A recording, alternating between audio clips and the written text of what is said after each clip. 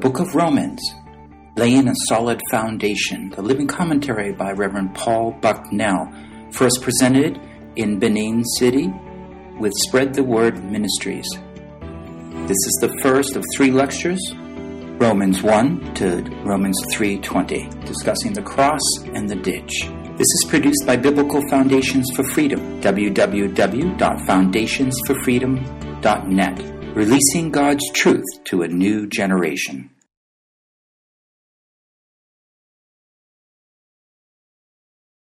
The book of Romans I've called as laying a solid foundation. Laying a solid foundation. Sometimes we're so eager to get a building up, so eager to get a ministry going, we're willing to take shortcuts on the foundation. But in the years to come, you'll pay the consequences, won't you? The book of Romans is of such importance that if it's not rightly understood, no matter how eager you are in the beginning of your ministry, you'll find that there's a shortcoming. You'll find that somehow your ministry is lacking. Now today, as we go through the book of Romans, we will begin to find why this foundation is so critical and important. I am so excited. It's like a feast. A feast is something you enjoy. But actually, the feast behind the scenes is nourishment to your bodies and making you strong. You enjoy it, and you're not thinking about how it's making your body strong. Well, Romans is like that. When you begin to get into this book, you begin to understand its power, its potential. And you begin to get excited. And then it begins to strengthen you. Right now, we're going to be dividing this up this morning into 3 particular lectures. First of all is Romans chapter 1 through 5. Then we'll go through Romans 6 to 11. And then Romans 12 to the end in chapter 16. I have recently been studying the book of Romans and have found it is just so wonderfully exciting. And I trust with you today that we will also be able to join. Now, I want you to know this is just what we call an overview. Because Romans, you can spend 10 hours, 100 hours, more hours. So when we spend 3 hours, I hope this is just to give you an overview so you yourself can dive in and let the Word of God begin to strengthen you. By the way, there might be things you disagree with, okay? That's fine. Each of us, let the Word of God begin to shake us. That's the way I look at my own life. When I go to God's Word, I want the Word of God to speak to me, begin to shake me. Shake me, but what do I mean? Shake the parts that are no good. Shake the parts that are not strong, not based on the truth. No, sometimes we face those truths, and it will be up to you to study more in your own time and to see what the Word of God really says. Remember, the foundation is not what I'm saying. The foundation is what the Word of God says. And I and you as a faithful preacher, our ministry will only be as well as we can take the Word of God and present it to others. As we go on, let's open in the Word of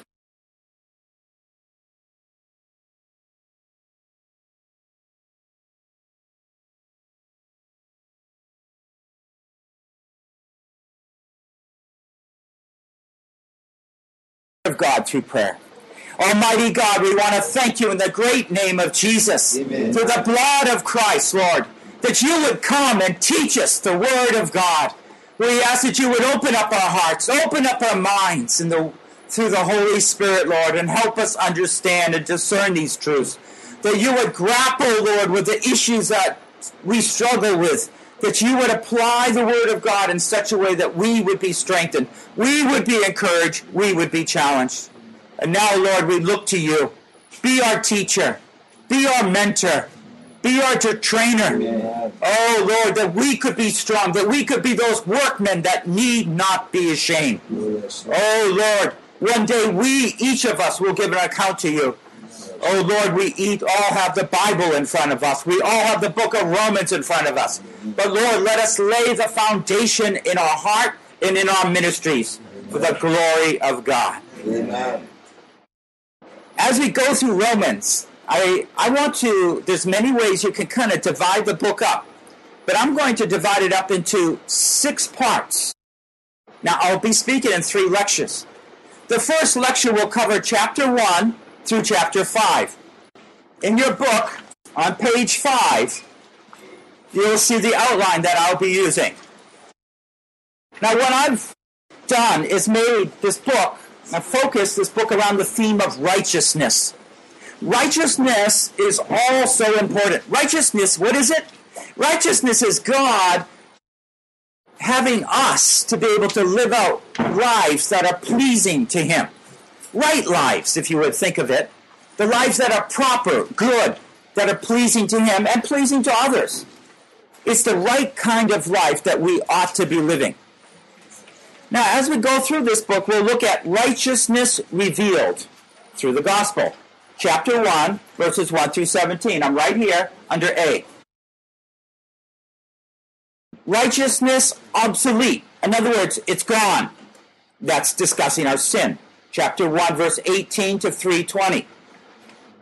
Part C, righteousness made. That's justification. I'll explain more what that word means. Chapter 3:21 to chapter 5. Now that will be our first lecture.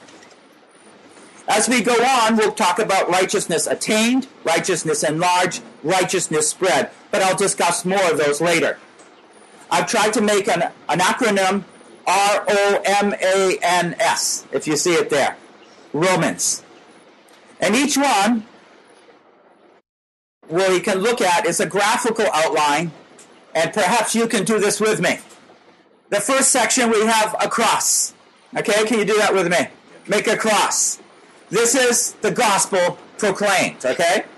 The second part is what I call a ditch. It goes down. Can you make a ditch with me? All right.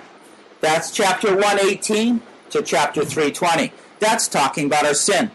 The third part we're talking about today is righteousness made. It's a road.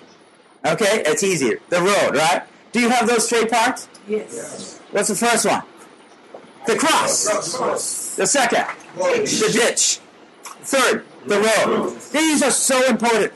When we are able to take these, it will become the foundation of all the other things we understand. Now, we're going to be looking at marriage starting tomorrow. And you will see how much this is part of having a great marriage. It is so important and so wonderful. So, as we think about it, we're going to discuss the cross first. How he presents the gospel in the introduction. The ditch, the sin. The road. The plan. The world. And then the kingdom. Now our goal is to proclaim and defend God's great plan to establish His righteousness through the gospel of Jesus Christ in all His peoples, Jews and Greeks.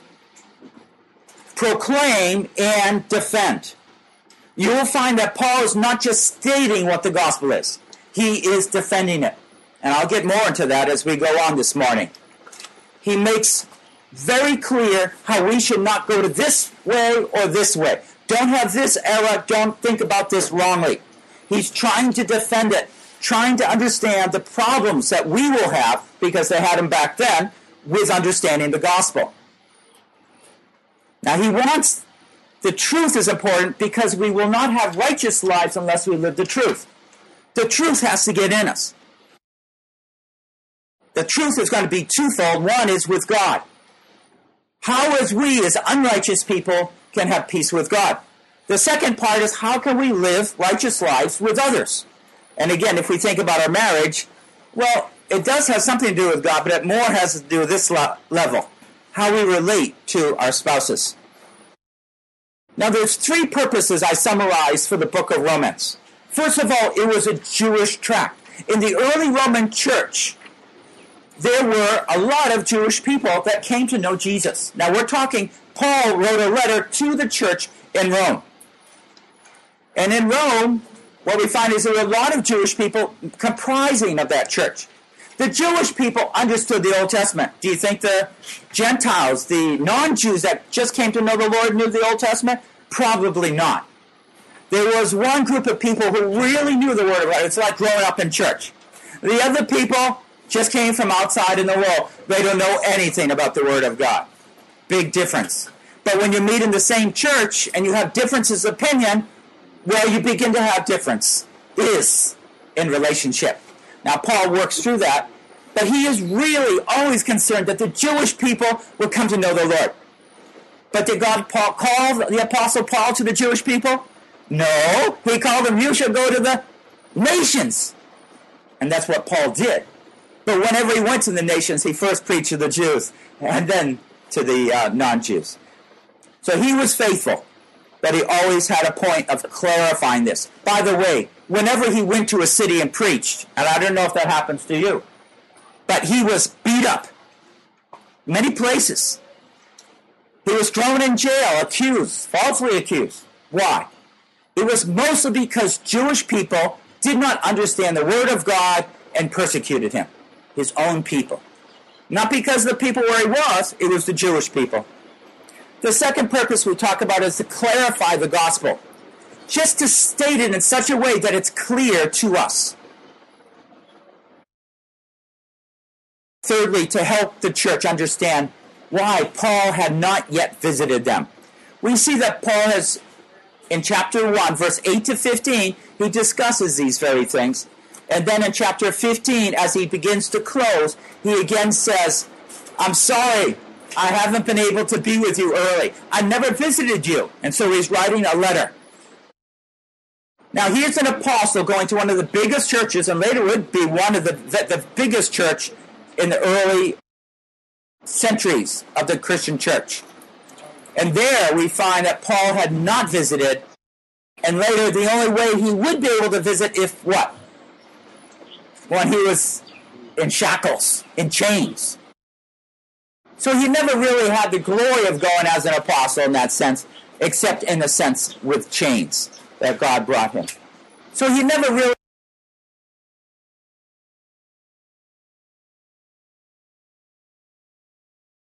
So let's continue on. Now, in our book, we'll be going through this. We went over the outline in chapter, on page 5. We will skip over the summary and go right into page 17, Romans 1, 1 to 17. Okay? If you want to follow along, if you just want to write notes somewhere, that's fine too. Romans 1, 1 through 17. We have a long journey today. But the journey is, as I hope, as a great feast for all of us.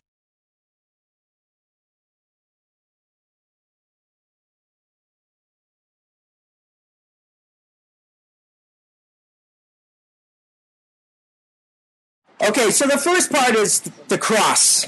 Romans 1, 1 through 17. This is where God's righteousness is shown through the glorious gospel of Jesus Christ. Now, the word gospel is used 4 times in this short section. Verse 1, verse 9, verse 15, verse 16.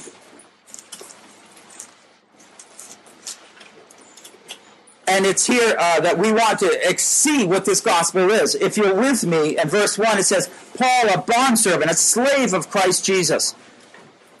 Do you know that slaves in the Roman Empire at that time were either 2 to 1 or 3 to 1? In other words, for every 3 people, you would have either 2 or 3 slaves for every free person. The church was supposedly probably pretty representative. About half the church was slaves. And Paul, when he thought of himself, he called himself as a slave, as a servant, as owned. And we'll see why he calls him that.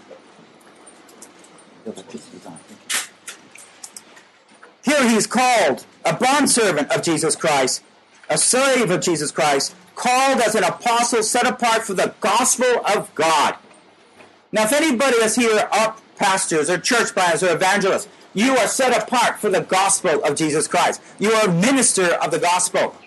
And you say, well, we better know what that gospel is. And so we will spend a little bit time understanding what that is. It's righteousness revealed. First of all, we find it's a foundational ministry. Do you realize, anyone ever hear of John Wesley before? Yeah? What's interesting about John Wesley, he became converted when he heard someone going through the Martin Luther's commentary, the preface, the very beginning. They were just reading it out loud.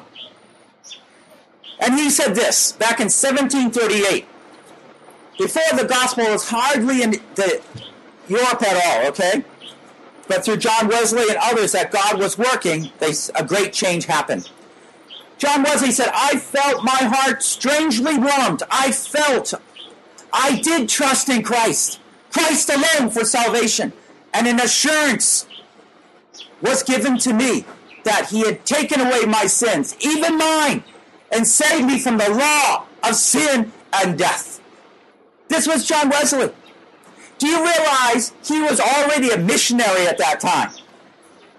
He went to America to witness to the Indians there, the native people. And he said this when he was there, I went to America to convert the Indians. Oh, who shall convert me? I hope you're not like that. You're preaching the gospel, but you see the sin in your own life. The sin is winner, not Jesus. And you don't know how to win. And you, like John Wesley, is saying, who's going to convert me? But I hope in the same way that you say, I know that Jesus Christ has died for my sin. That he has liberated me. That he is my victor. He is my Savior. There is such a difference in the power of ministry. And I hope each one of you, make sure you have that faith in Christ. Make sure the people you work with have that faith in Christ. We don't want people just raising their hands. Oh yes, that sounds good. That is not the gospel. Now they might raise their hand and they might believe, but make sure they believe. And the raising the hand affirms the belief they have. It's not the raising the hands that saves. It never says that in the scripture. It says those who believe in Christ. And there's a huge difference. Sometimes when I talk to my children, I'm trying to see. I could easily say, oh, you believe in Jesus? Oh, yeah. Sunday school class. Do you believe? Oh, yeah. Raise your hand. Oh, yeah. But in their hearts, have they repented from their sin? Have they met God and sense and awareness of who they were and how they fell short of the glory of God? Without the acknowledgement of sin, then they find that there's no need of the gospel. And this is why Paul, as we go along this morning, you will see how he first introduces the gospel, then he amplifies it. We have so much learned from... I wish I had more time with you. I could learn so much. Even my brothers I spend more time with. My mind is so concentrated on these lectures, I don't have much time to talk to my good brothers. Only a little. But I know there's so much. And in the New Jerusalem above, we will talk more. We will celebrate more. We will worship more. Let's look at verses 2 to 6 a little closer. What I'm going to do is, on each portion, I'm going to slowly take a portion and look more closely at it. In verses 2 to 6, let me read it for you. He says, which he promised beforehand through his prophets in the Holy Scriptures concerning his Son, who was born of a descendant of David according to the flesh, who was declared the Son of God with power by the resurrection from the dead, according to the Spirit of holiness, Jesus Christ our Lord, through whom we have received grace and apostleship to bring about the obedience of faith among all the Gentiles. That means all the non-Jews, all the nations. For his name's sake, among whom you also are the called of Jesus Christ. Let me just pick out a few words here. He says he promised beforehand. What Paul is trying to say is, what I'm saying to you about God trying to reach all the peoples with the love of Christ. This is something not new. This is something promised beforehand through the prophets in the Holy Scriptures. This is not something new. God had this planned all the way through. We talk in 2 Samuel, it talks about how God would take David's son and lift him up on a throne to be king. This, again, is Jesus. Talked about in 2 Samuel 7. It says, according to the flesh, it talks about how God became man. He took on human flesh, describing more in Philippians 2. But he was declared God, as a son of God, by the power of the resurrection from the dead. He came alive. Not just spiritually. Now, there's a lot of people who believe in ghosts. I don't know if you believe in ghosts. Or people around you believe in spirits. I worked for about 10 years in China, and I still work with Chinese over in America. A lot of them fear ghosts, spirits. Their ancestors, they come and they walk around. So they will offer them special feast. But this is not the resurrection we're talking about. We're talking about the resurrection where Jesus, his body, came alive. When he met in their midst. The power of the resurrection. Death could not keep him down. Apostle Paul describes he received grace and apostleship. Grace, speaking of his own salvation. Apostleship, his own ministry. We understand how God blesses us. He had to preach to the nations. Let me go on to verse 16 to 17. Very important verses. These you probably have all memorized. I know you probably have. For I'm not ashamed of the gospel, for it's the power of God for salvation to everyone who believes. To the Jew first, also to the Greek. For in it the righteousness of God is revealed, from faith to faith, as it is written. But the righteous man shall live by faith. Now, do you see what I'm saying when I talk about revealed here? For in it, in what? In the gospel, the righteousness of God is revealed. Revealed means it's brought to us. It's open to our mind. It's helping us to understand what is true. Adam and Eve, they were righteous until they fell. After they fell, all mankind were fallen. No one lived a righteous life unless God was working in them in a special way. And so through Adam, we find that man was a sinner. And so the question is, how is God going to bring man back to the place where Adam and Eve were? This is a question we're going to be facing when we look at marriage, by the way. Because when we get close to somebody, that's where a sin becomes very apparent. And what we're going to be looking for is, how can God make me a righteous man? How can God make me strong so that I can be that woman, that man, to be able to love that one person? For in it, the righteousness of God is revealed from faith to faith. I've described more in the book what that can mean. I have about 5 meanings written down there if you want to explore that. But basically, it's a work that God brought in them, and a work that is through faith. In other words, it's from faith that they receive Christ. It's through faith that they continue go on and live out a righteous life. God is very concerned how we live our life. It's not just that we believe, but it's how we live. It's all wrapped up in the gospel, not separated. I'll talk more about that in a moment. Paul was not ashamed of the gospel. Why? Because it is the truth of God. We might be brought to courts. In America, it's not looking good. I don't know how long before I will not be in prison myself. I'm not supposed to speak about certain things, and soon they'll make laws that I cannot speak about things. Pastors aren't supposed to speak about homosexuality or adultery and how wrong they are. That's what's happened in America. It's becoming very decadent, and they're going to pass rules, what you can preach, what you can write about. But I'm not ashamed of the gospel of Christ, you see. So I might go to jail, but I'm still not going to be ashamed there. For this is the truth of God. It is the power of God unto salvation. This is what brings salvation. We must never let the truth, because we are afraid, or because of money, or because of reputation, we need to preach a gospel that people like to hear. That's not the truth. We preach the gospel that he was revealed to us, because this is the power of God for salvation to everyone who believes, both to the Jew and to the Greek, which means everybody. It means you, it means me. So let's go on and look at the second section. The first one is what? Some of you just came here. It's the cross. Can you do this with me? The cross. The cross. It's where the gospel is proclaimed. Now we're going to talk about the ditch. Do that with me. The ditch. You know, as you're walking along, whoops, I don't want to step there. But when we come into this world, we're in the ditch. When we come into the world, we're in the ditch. We're in that sin. And righteousness is obsolete. It's not there.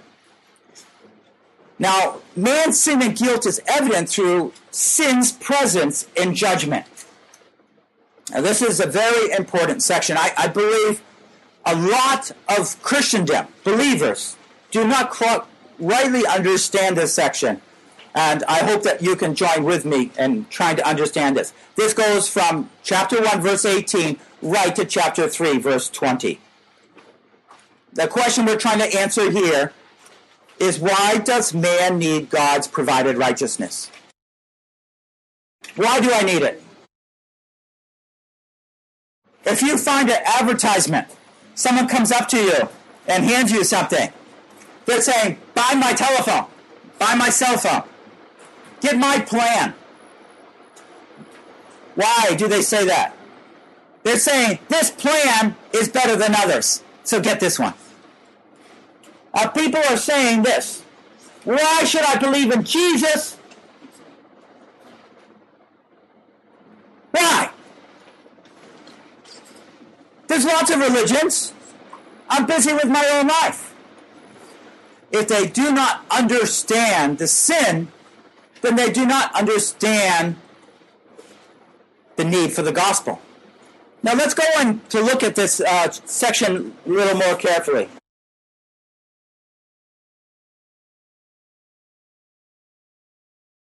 If you have your book, page 27. So let's look at verse 18, if we could. Chapter 1, verse 18 of Romans. For the wrath of God is revealed from heaven against all ungodliness and unrighteousness of men, who suppress the truth in unrighteousness. Now we just read about the righteousness of God being revealed through Jesus Christ in the gospel. What is revealed here? The wrath of God. God's great anger is being revealed here. This is revealed from heaven. Now how do we see this being revealed? The righteousness of God was revealed through the gospel. How is the wrath of God being revealed? It says it's being revealed because against all ungodliness and unrighteousness of men who suppress the truth and unrighteousness. So the point is this. Wherever you see unrighteousness, you're going to begin to see God's wrath revealed. Let's think through this a minute. Is it true? Yes, it's very true. Wherever you see people depart from the truth, you will see the consequences in their life. If people are gambling, what's happening? They're covetous. They start losing. They lose money. They go in debt. They start stealing money. The marriage breaks apart. What happens if lust is loose? Well, there's no love toward one spouse. He's looking elsewhere. Then he's caught. He's trapped. What if he's lying? He's trying to pretend he's a great pastor. Down deep he knows he's not, but he likes to present himself as such. Just a hypocrite.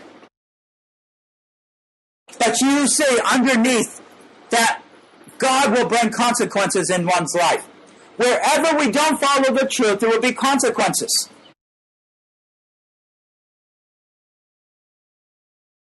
Now I want you to understand a principle here, because this is important. Notice that God revealed his truth to mankind. Man here says he suppresses the truth. What does suppress do? You push down. The truth is what? being pushed up. It's want to come up like the spring water. Suppressing means you're pushing it down hard. God revealed his truth. Man doesn't want it. Does God want man to understand truth? Yes. Has man revealed his truth? Yes. Now let's look a little closer at this, how he's revealed that truth.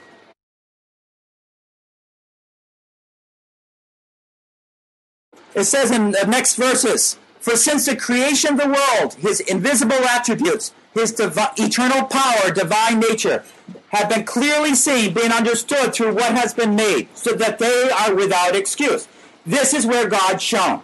Now we call this general revelation. Okay? General revelation. Meaning just through how he made us, through our awareness of the world around us, through our conscience, we know certain truths about God. Invisible attributes, that God is eternal. He's powerful. But man just naturally suppress it. When I go out on the streets, he might be of a different skin color, but I know something about him. I know something about her. I know something about me. You see, it's my sin. There's that knowledge of truth within me.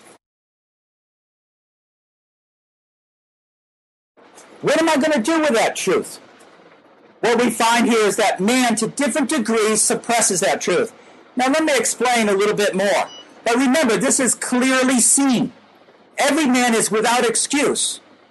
When a man says he lives a good life, what are you going to say? What are you going to think? Yeah, that person is good. It looks like his family's better than mine. But down underneath, you have to let the gospel truth hit your mind. No, this man is suppressing the truth. Somehow, some way. I might not see it, but I know how. When I'm evangelizing, I'm always trying to ask the Spirit, how is this person suppressing the truth? How is he holding back the truth? Because it's there that he's going to find judgment in this life. If he lies, he's going to not have friends. He's not going to be an open person. People won't like him because he'll hold back his true self. Well, in verse 23 to 28, we find the cycle of rejection. Let's notice this. This is a good picture of our society. You want to understand your society? This is where you look. In verse 23, 25, 26,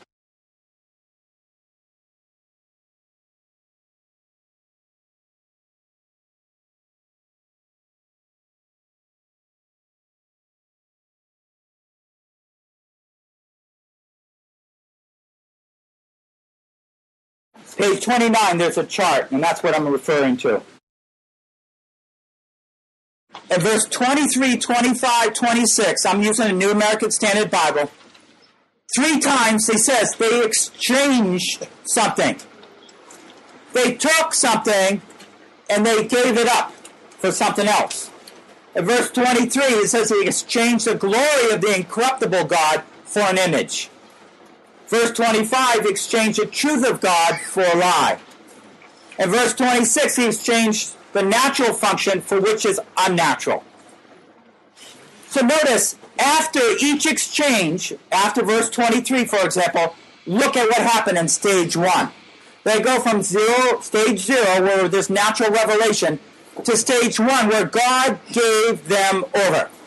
Now this phrase, God gave them over, will be repeated 3 times. Verse 24, 26, and 28. So once I give up the invisible God for an image, it's like I'm making a compromise in my mind, and so God gives me over to the lust of my impurity. What I believe about God will shape my morals. And if a person is immoral, you know something's wrong with his view of God. It's true even with a believer. Can a believer have an imperfect concept of God? Yes. And that's why we need the book of Romans to lay that foundation to build us up and make us strong. Because wherever you struggle, it really is a battle with knowing who God is. Notice stage 2. God gave them over to degrading passions. To degrading passions. Why? Because of verse 25, they exchanged the truth of God for a lie. They exchanged the truth of God for a lie. And so God gave them over. Now let's understand this principle. Does God want man to understand truth? Yes. But when man insists, persists in doing wrong, God at a certain point will say, okay, you're on a plateau, I put a door here, but I'm going to open that door and you're going to slide down to the next level. Now I have a door here. It's not like you're going to choop, choop, choop, go all the way down in one instant. Not usually people fall that way. They go stage by stage. With every stage you go down, there's a further rejection of who God is. And the third stage, God gave them over to a depraved mind. You see, when it talks about homosexuality here, and you can think of all sorts of lust, you know they have changed their morals. And so when I know my politicians are right now legislating pro-homosexuality, I know there's something in their hearts and about their God. Now they say they're Christians. But what does this teach me? It teaches me they're believing something else. I won't be fooled by them. Nor should I believe in our congregation. A man says, I have this problem. We have to bring them back to the gospel because that's where the key is. Their understanding of God and their sin. So it's a rejection of light. It's not like God is not trying to reach out to the people. If you meet up or you sense that God is trying to hold back the truth from people, that's a total misunderstanding. In chapter 2, verse 114, he goes on and discusses a different group of people. In chapter 1, at the end, verse 18, right to the end, he's talking about sin in the world in general. But there are those religious people. Back then, it was the Jewish people who knew all about the law. They told them the right from the wrong. And they say, oh, we're not like the world. We're not like the world. But notice what he says in verse 1. Therefore you are without excuse, every man who passes judgment. For you condemn yourself, for you who judge practice the same things. The religious person is guilty of the same thing. What's the difference? The religious person covers himself up with a mindset that excuses himself from God's judgment.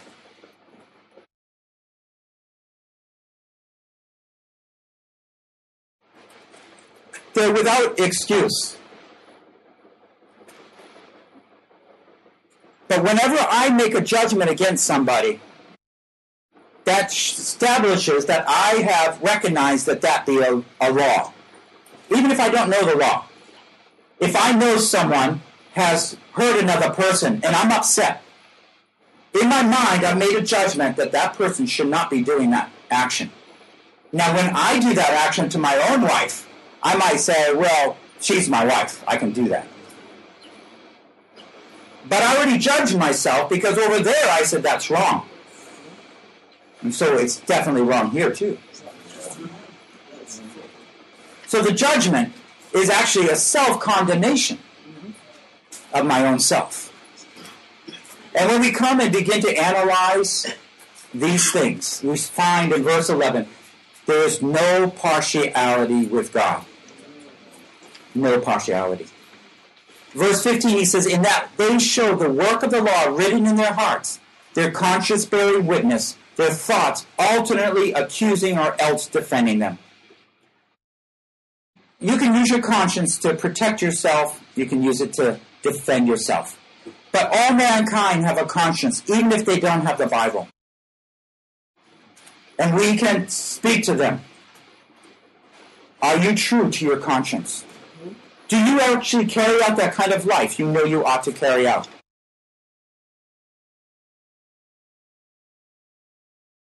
And then nobody can do that. And so everyone will be condemned. Who will render to every man according to his deeds? Let me just ask you, do you recognize in your own life that you have fallen short of God's standard? Now you say, well, I'm a preacher. I know. But I know in my life. You don't know. You don't know, right? I'm wearing a black suit, right? That makes me holy, right? No. Let me get the truth here. This Paul Bucknell is a sinner. I know all the sins I did. I could list them and then make a pile from here as high up you could reach, much higher. Can you be open and say, that's really who I am? I never deserve God to reach out to me in love. Now this is important. Because if you cannot acknowledge as a minister of the gospel how God had mercy on you, you will never be able to have mercy on others.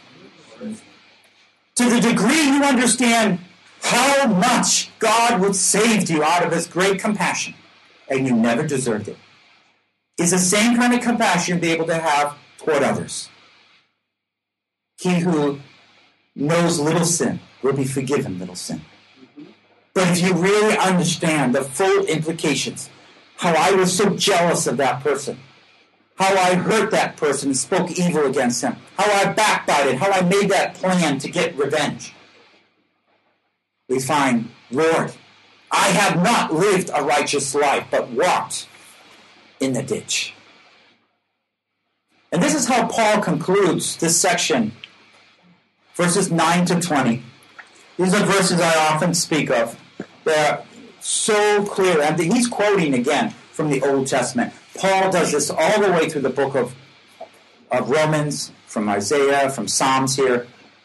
First of all, in verse 10, chapter 2, verse 10, there is none righteous.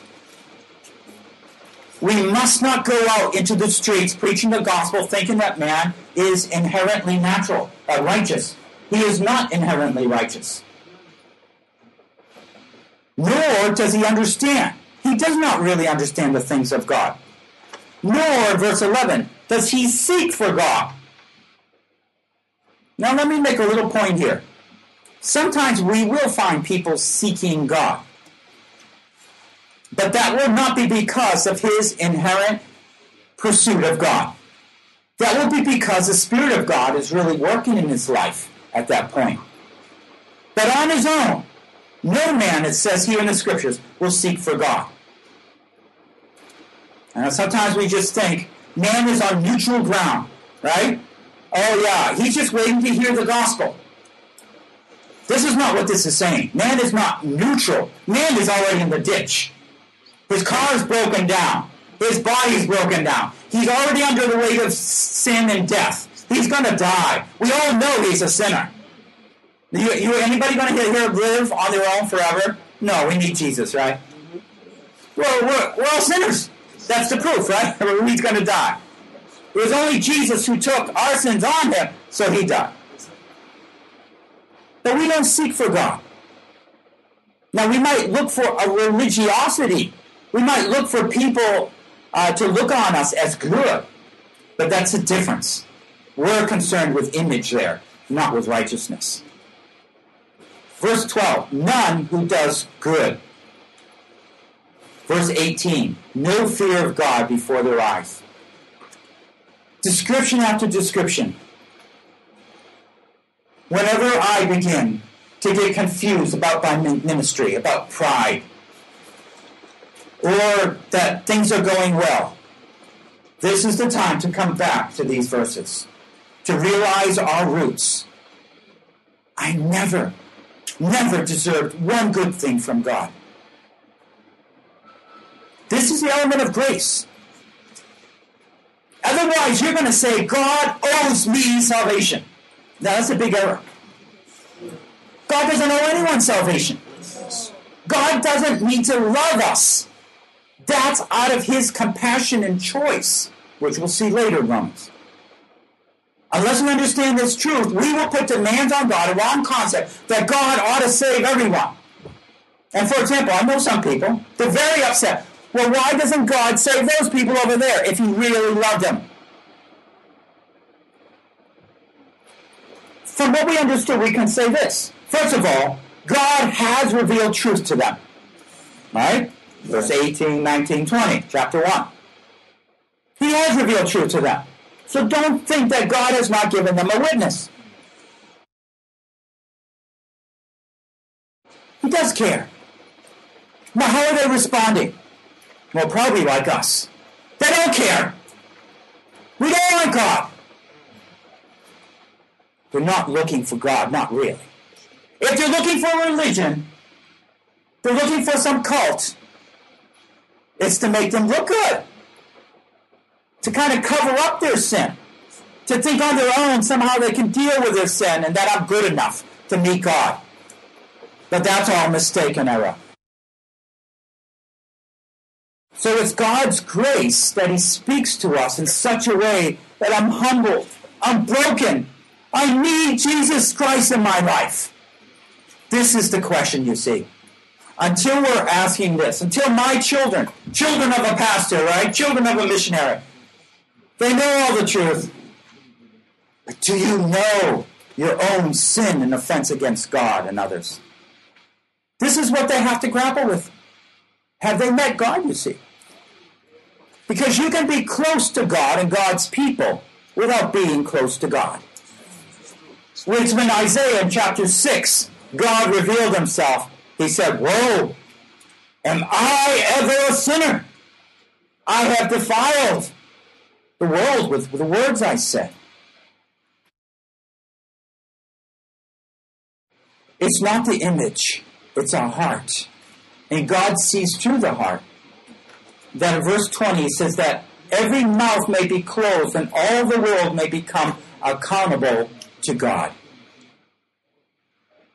This is the truth. The implication, all people will perish without Jesus Christ. We know they're dying. They're dying ever too quick. Someone couldn't get their medicine, they died. Too young. But in one sense, we all already should have died. It's God being gracious. He preserves our life and gives us so many years to live. If God counted us according to our judgment, we would be judged early on. We don't deserve life. We don't deserve an extension of life. In the Gentiles, we see there's an obvious sin where man fell short. With the Jews, there was the obvious guilt. They were under the law. All the world stands condemned. There's no excuses because there's no exceptions. Let's pray. Almighty God, we want to thank you for your wonderful ways of working in our life. We need you to work deeper, Lord, to help us never to be ashamed of the gospel. Because you have saved us. You have taken away our sin. You have made us your own. Oh Lord, we never deserve it. We pray, Lord, that we would be a people who are deeply touched by our own awareness of your grace in our life, the way you reach out to us, the way you helped us when no one else could help. And so, Father, speak to us, teach us, instruct us, oh Lord, that all the more as we understand how great our sin is, we will understand that your love is even greater and pass on that sense of compassion and mercy to others. In Christ we pray. Amen. This has been the first lecture of 3 on the overview of Romans by Reverend Paul Bucknell. This has been produced by Biblical Foundations for Freedom, www.foundationsforfreedom.net, releasing God's truth to a new generation. Please continue on listening to the following 2 lectures on laying a solid foundations, an overview of the book of Romans.